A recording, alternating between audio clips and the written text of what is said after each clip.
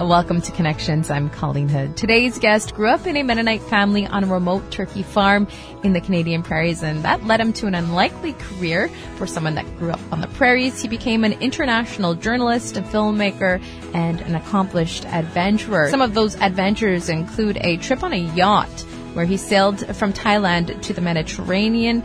He also went on the sea a second time. This time he set sail for Canada's Northwest Passage to learn more about how climate change was impacting Inuit communities. And today we'll discuss his most recent adventure in 2012. He set off on a personal journey of discovery, riding a motorcycle 45,000 kilometers from Canada to Argentina to learn about his Mennonite identity. We'll hear more about Cameron Dueck's story and why he decided to take that adventure. That's today on Connections.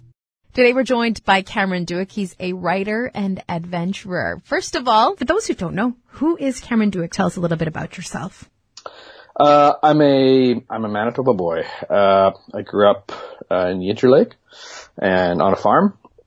I became a journalist, and I went to Red River, became a journalist, and I went overseas and lived in Chicago and New York and London and Singapore, and now I live in Hong Kong. And the farm, or the family I grew up in a Mennonite family. I was born and raised Mennonite, and that kind of has always been a big part of my identity. And became a journalist and lived in these different cities, and ended up finding out that I kind of have a desire to go on crazy adventures. And so I went on a couple of those, and yeah, that's who I am, I guess. I'm a journalist that has lived in a lot of different places and likes to go on some great adventures and tell the stories to as many people as will listen. What's been your favorite part about being a journalist? I think access to people is interesting. Not in a like access to go to ask people questions. So I always find it interesting. I always say that you get access to a lot of powerful people and interesting people and influential people, and hear and ask them questions. I always thought that was an interesting part of being a journalist. I haven't worked as a journalist for quite a few years. I do not describe myself as a journalist anymore. What drew you to Hong Kong? Well, I lived in I was in Singapore for a while working as a journalist for Reuters, and I left that job to go sailing, and I sailed from Southeast Asia through the Red Sea and across the Atlantic back to the Caribbean, and was thinking I'd become a sailor, a professional sailor. And at the end of that year of sailing, I realized I really missed being a journalist. And so I ended up in London for a while working, and then I really missed Asia, and so I came back to Asia. And that was about 15 years ago. You mentioned that you enjoy using adventure travel to tell stories about fringe societies. Can you tell us a little bit more about that and why that interests you so much? I don't know why it interests me so much. I mean, I think so in Menomoto I talk about my great grandfather Johann. I call him Johann. His name is John actually, but I call him Johann in the book. And he came across from Russia on a ship, and that was a great adventure. Obviously, immigration is still an adventure, or a traumatic experience, and it was that way back then as well, I think. And so this idea of like adventure and going to places and starting things new and building something and all that, definitely was, I think, part of my family, and I think it's a part of the Mennonite culture as well. And so, a lot of Mennonites, I wanted to say Mennonite men, but I think it's Mennonite men and women, probably. They express that through building businesses and creating farms and stuff like that. And I'm a pretty lousy businessman. So I went off writing and just went on adventures instead. You completed a 45,000-kilometer motorcycle journey across the Americas, and that's what you talk about in Menomoto. Why did you do that? Well, so getting back to this, so I grew up Mennonite, grew up in a Mennonite family, and when I say grew up Mennonite, this book explores Mennonite culture. Not so there's a in case anybody listening doesn't know what a Mennonite is, but if you're in Manitoba, you do. But it's a culture, and there's a very strong religious aspect to it, And, I was particularly interested in the cultural part of it. And because living in different cities around the world, meeting people all the time from other parts of the world, you'd ask each other, where are you from? And they comment on my name sometimes. Oh, Scottish first name and that last name sounds Dutch.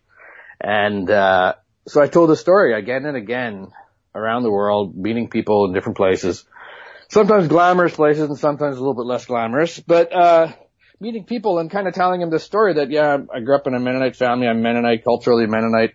These are the Mennonites who were really good at farming and all this and living in Canada. And that became kind of part of my story. But then I guess I kind of, after a number of years, maybe aging, I don't know, made me think, oh, I wonder that's an interesting, I've always told people that's who I am, but I always talk about being Mennonite, and I wonder, like, I have a pretty narrow definition of being Mennonite. I grew up in Manitoba, but there's a lot of people who call themselves Mennonite who have grown up in very different places than I grew up. Mm-hmm. So I figured I'd like to find out kind of how Mennonite I was. And so, I'd never really seen Central and South America, and I knew there were a lot of Mennonites down there. And so I figured I'd go check it out. And you decided to do this via a motorcycle. Yeah, motorcycles are awesome. I didn't grow up with motorcycles as much as like ATVs and snowmobiles and stuff like this. Growing up in Manitoba in the countryside, like motorized toys are a big thing. And so I always loved driving stuff like that. And then, got into motorcycles a little bit as a teenager, but then I had some friends living in Beijing, a Canadian guy living in Beijing, who suggested driving motorcycles across China. And I'd already been thinking previously about this South America trip, but I didn't really know much about long distance motorcycle trips. And so when my friend in Beijing said, hey, we should drive motorcycles across China, I said, yeah, definitely. That sounds like a great warm up trip. And so, a couple of years before I went on this America trip, 3 of us took a month, bought motorcycles in Beijing, drove them across China through the Gobi Desert and Taklamakan deserts to Kashgar, sold them in the market, open outcry next to a guy selling donkey meat, sold them for cash, took the cash, went and bought flights back home. It was a grand adventure, and I really like motorcycles. So, I figured doing this trip on a motorcycle would be a good idea. And what was that experience like? What did you learn from it? Well, when you go on a journey, 8-month journey, 45,000 kilometers, 19 countries, and I was checking it, I think it was 5 rear tires. There's you learn a lot. You learn a lot, and the journey kind of gets compartmentalized into different things in your mind, I think. In terms of there's the adventure of driving a motorcycle all those kilometers. That was a really cool thing. But the whole experience of meeting these Mennonites and kind of trying to immerse myself in their life for sometimes a few weeks at a time. And sometimes they were very welcoming, and I would say in general they were very welcoming, but sometimes they were more guarded than in other times. And just doing that, and so spending time on the road alone on a motorcycle, crossing foreign countries, and then diving into these communities where dinner would consist of the exact same sort of dishes my mother used to make, and speaking Plattdeutsch, the Germanic language that the Mennonites speak, and all that sort of stuff, and doing that for a few weeks, and then saying, goodbye, getting back on my motorcycle, and then kind of processing all that as I would drive for a week to get to the next sort of place where I knew there were Mennonites living. It created a very interesting rhythm and a lot of room to sort of process a lot of the stuff that I was experiencing and seeing, and trying to kind of hold it up in reflection to my own experiences being a Mennonite, and my own definition of being a Mennonite. For you, when you were alone, what was that like when you were on the road alone? What were most of your thoughts about? Yeah. I always say that you can only fit one head in the helmet, and so all those thoughts bouncing around that helmet are yours. And, it was pretty intense. Like, riding a motorcycle, like, there's a good reason your mom doesn't want you to get a motorbike, because they're pretty dangerous. And that's what makes them fun, and I don't deny that. But being alone on the road, breakdowns and accidents and illness and all this, I think traveling is something that a lot of people, glamorized a lot, and I love it. I love long journeys. There's no denying it. But they're hard work, and that's what makes them valuable, I guess, is the fact that they're hard work. And so, the journey was hard work, and the times alone, sometimes it was really beautiful because I camped in some stunning places in the mountains and along the coastlines. I would just wild camp. I would just drive down dirt roads till I'd find a spot somewhere where I felt safe, and I'd just pitch my tent up and camp there. And I did that all through South America. Not so much in Central America, but all through South America. And so that was stunning. But there was times I wish I could have shared it with friends. And I had a friend join me for a few months in Central America. Unfortunately, that part of the trip, I had to cut some of that out of the book. But I did have a friend join me for a few months. What did you learn about the Mennonite culture from being in the Americas? Is it quite different from what you experienced in Manitoba? Yes and no. I mean, without getting into like the pedantic stuff about different groups of Mennonites and different church groups and stuff like this. Saying you're Mennonite is like saying you're Jewish, in terms of like there's a whole range of how conservative you are. You could be, Jewish by name and you call yourself Jewish, or you could end up, living a, Hasidic lifestyle somewhere or something and you're Jewish. And Mennonite is very much the same, I would say, is that you have a Mennonite name and a heritage and stuff, but some people take the austerity part of it much further than others do. So I guess what I learned about being Mennonite, or learned about that, is just that claiming an identity, claiming a title of identity, if you're saying I'm Mennonite, it can mean whatever I want it to mean, and I don't mean to say that in a devaluing way, but it just. I met so many Mennonites, and yes, there are common traits. Definitely, I felt like I was among my people many, many, many times, most of the time. But every now and then you go, I can't associate with that. I don't associate myself with that. That's not who I see myself through the lens of my culture. And that's okay. And so that was quite interesting, where you kind of get to examine your culture like that, but examine it in all these different people you meet. And you met some lovely, lovely people.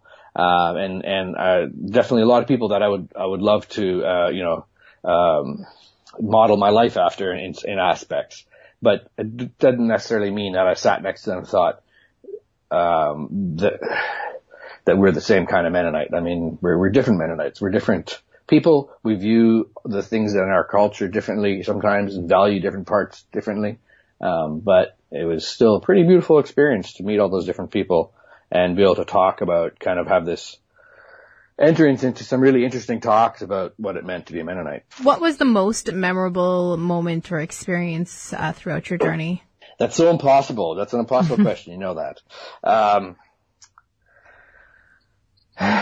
Well, there's many, of course, but I'll tell you one of the favorite parts of the book for me.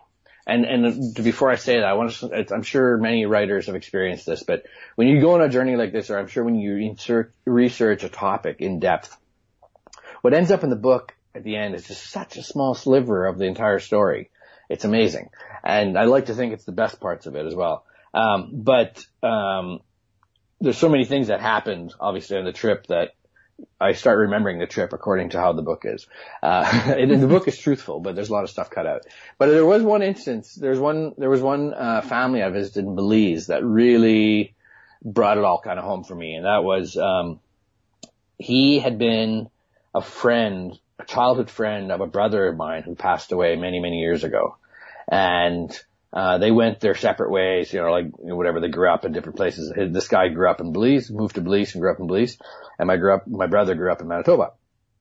And my brother passed away, and this guy had come from Belize and paid his condolences to our family and stuff. And we kind of had this connection with him. Although I'd never heard of him and I'd never met him before, because I'm much younger than everybody, my siblings. And so, just before I went on my journey, my father, heard the news that there'd been a tragic death in Belize in this family. And he asked me to go there and carry the family condolences there. And I did that, and I spent some time with his family and got to know them and stuff. And there was obviously a lot of history, we told a lot of stories from back in the day and all this sort of stuff. And, it brought the transnational sort of family aspect home for me, where I was in Belize, a country I'd never been to before. I was in this, these people's home. They were welcoming me. I didn't remember ever meeting them before, but they had this very close tie to my family, through, living in different Mennonite communities together, and, going there and kind of reconnecting with them.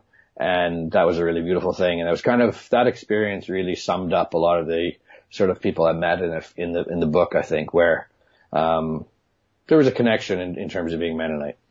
And speaking of your family, what was their response to this? You said your father had called you up and talked to you and told you to deliver the condolences, but what were their overall thoughts when you told them, hey, I'm going to go on this 45,000 kilometer motorcycle journey across the Americas to learn about my Mennonite identity? What were their thoughts? My dad thought I was going to look for a wife. I was single at the time. And, he thought I was going to look for a wife, and he was very disappointed after 8 months. I came back by myself. They're super supportive of it. My family has, I think, become a little bit accustomed to the idea that I go off and do these things. They were very supportive and very curious about it. And I tried convincing some of them to come along, but they were smart enough not to do that. They're super excited, and they're super excited for the book to come out, I think, as well. They keep telling me that people ask them, where's that you have your brother that wrote that book, but it never came, where is it?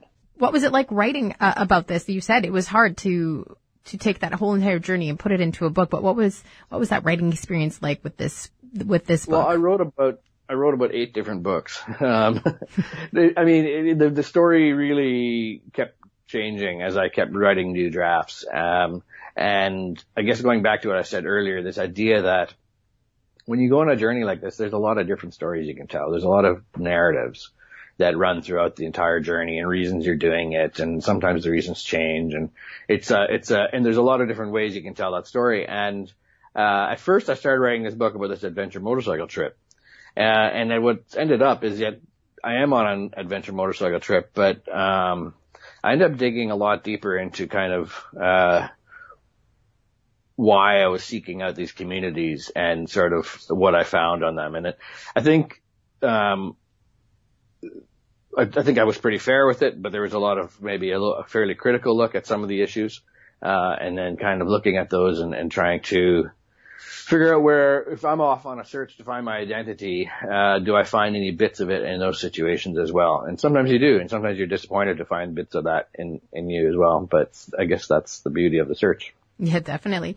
What do you hope that people who pick up this book will take away from it?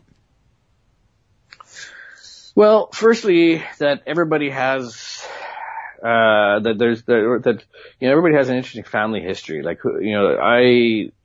I know so many people, I meet so many people that don't actually know that much about their family history, which in our culture and in many cultures is very important. And recording it is important, and retelling it and all this sort of stuff, and, publishing diaries and all this sort of stuff. And Mennonite culture is very much like that.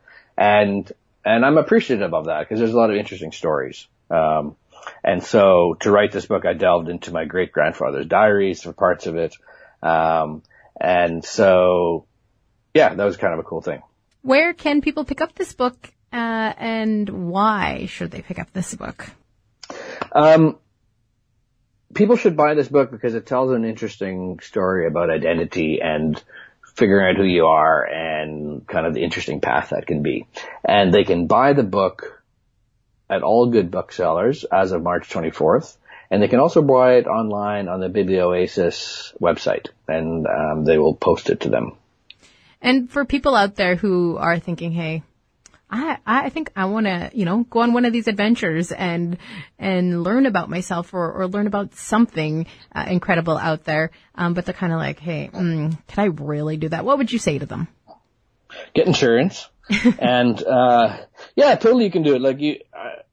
A lot of people actually do this trip or parts of this motorcycle trip. I met tons of people on the road doing it and doing a journey, crisscrossing the continent in different directions. And yeah, it's totally very attainable. I mean, I didn't know that much about motorbikes, and, people were super nice to me on the road. I was really afraid about, I thought it'd be really dangerous going to Central America, going to South America. I mean, we went to some, northern Mexico, El Salvador, some countries that have some really bad stuff going on sometimes. And, people were everybody was super nice to me. I don't know why, just lucky probably, but, no one tried to rob me. The world's not nearly as nasty as they make it out to be. At any point, Cameron, did your motorcycle break down? Oh, yeah. Yeah. I broke down, numerous times. And, you have flat tires at the most inopportune times. Of course, it's always pouring rain. And just, my suspension blew out, in Texas, and, I had a couple of pretty significant crashes. I hit the back of a truck at highway speed at one point in Brazil. Wow. That did quite a bit of damage. The bike was pretty bashed up. I ended up selling it to a Chilean farmer, because I looked at how much it would cost me to ship home and the best price I could potentially get for it back in Canada. And I realized I was better off just selling it in Chile to some guy who was going to use it to chase sheep. And so that's what I did. Was there any point during that journey and during that trek that you've ever felt like you wanted to give up? Yes, I definitely felt like I wanted to give up. Sometimes because just the traveling I was sick for quite a big chunk of it. Like I had some sort of flu that I just kept driving through, and it just lasted for week upon week. And that was kind of grim. And then having crashes and getting injured and stuff, that wasn't fun, being alone in a foreign country and going to the hospital and stuff. And, but then there was also the book, I visited a lot of Mennonites and kind of followed some of the stories that are kind of, I guess, defining Mennonite not pop culture, but kind of the pop view of Mennonites in some way. I mean, there's TV shows of him breaking Amish and stuff like this. And some of those things that they touch on are real and some of them are not. But so I dug into some of these things, and sometimes it took me to places that weren't very pleasant. And there's a big chunk of the book is several chapters about a very broad-based sexual assault, numerous victims and numerous perpetrators, sexual assault that took place in colonies in Bolivia. And digging into that and interviewing people and writing about that really wasn't a very pleasant experience. And so things like that, then when you when you're on the road and you're digging, either whether it's physical exhaustion or mental exhaustion or just tired of asking yourself questions when you're alone with your head's alone in the helmet and you're going down the highway. There were definitely times I wanted to turn around and come home, yes. And what was it that really kept you going then? Well, I said I'd do it. I guess I'm pathetically proud. I kind of said that I was going to drive my motorcycle to the tip of South America, and visit all these places. And so I thought the least I could do is just to push on and do that. And I don't know, personal goal. I just wanted to get down to Ushuaia. And I wanted to see where the story went. I mean, every time I went to these new communities, I'd kind of explore another layer or another huge kind of topic, related to sort of Mennonite culture and migration and colonizing and all this sort of stuff. And it's just very interesting. And even though I was exhausted and stuff, I knew that I had to follow the story to the very end. And I did. I went down to what I think is the most southerly colony in Latin America, in the Americas. And I stayed on a farm there, and that's kind of, where the story finds its end. Thanks so much for joining us today, Cameron, and telling us about your book, Menomoto. And for those who want to pick up that book, it will be out and up for sale starting on April 14th. Remember, if you want to listen to the full conversation again, you can always do that by visiting your radio station's website. We'll talk to you again on Connections.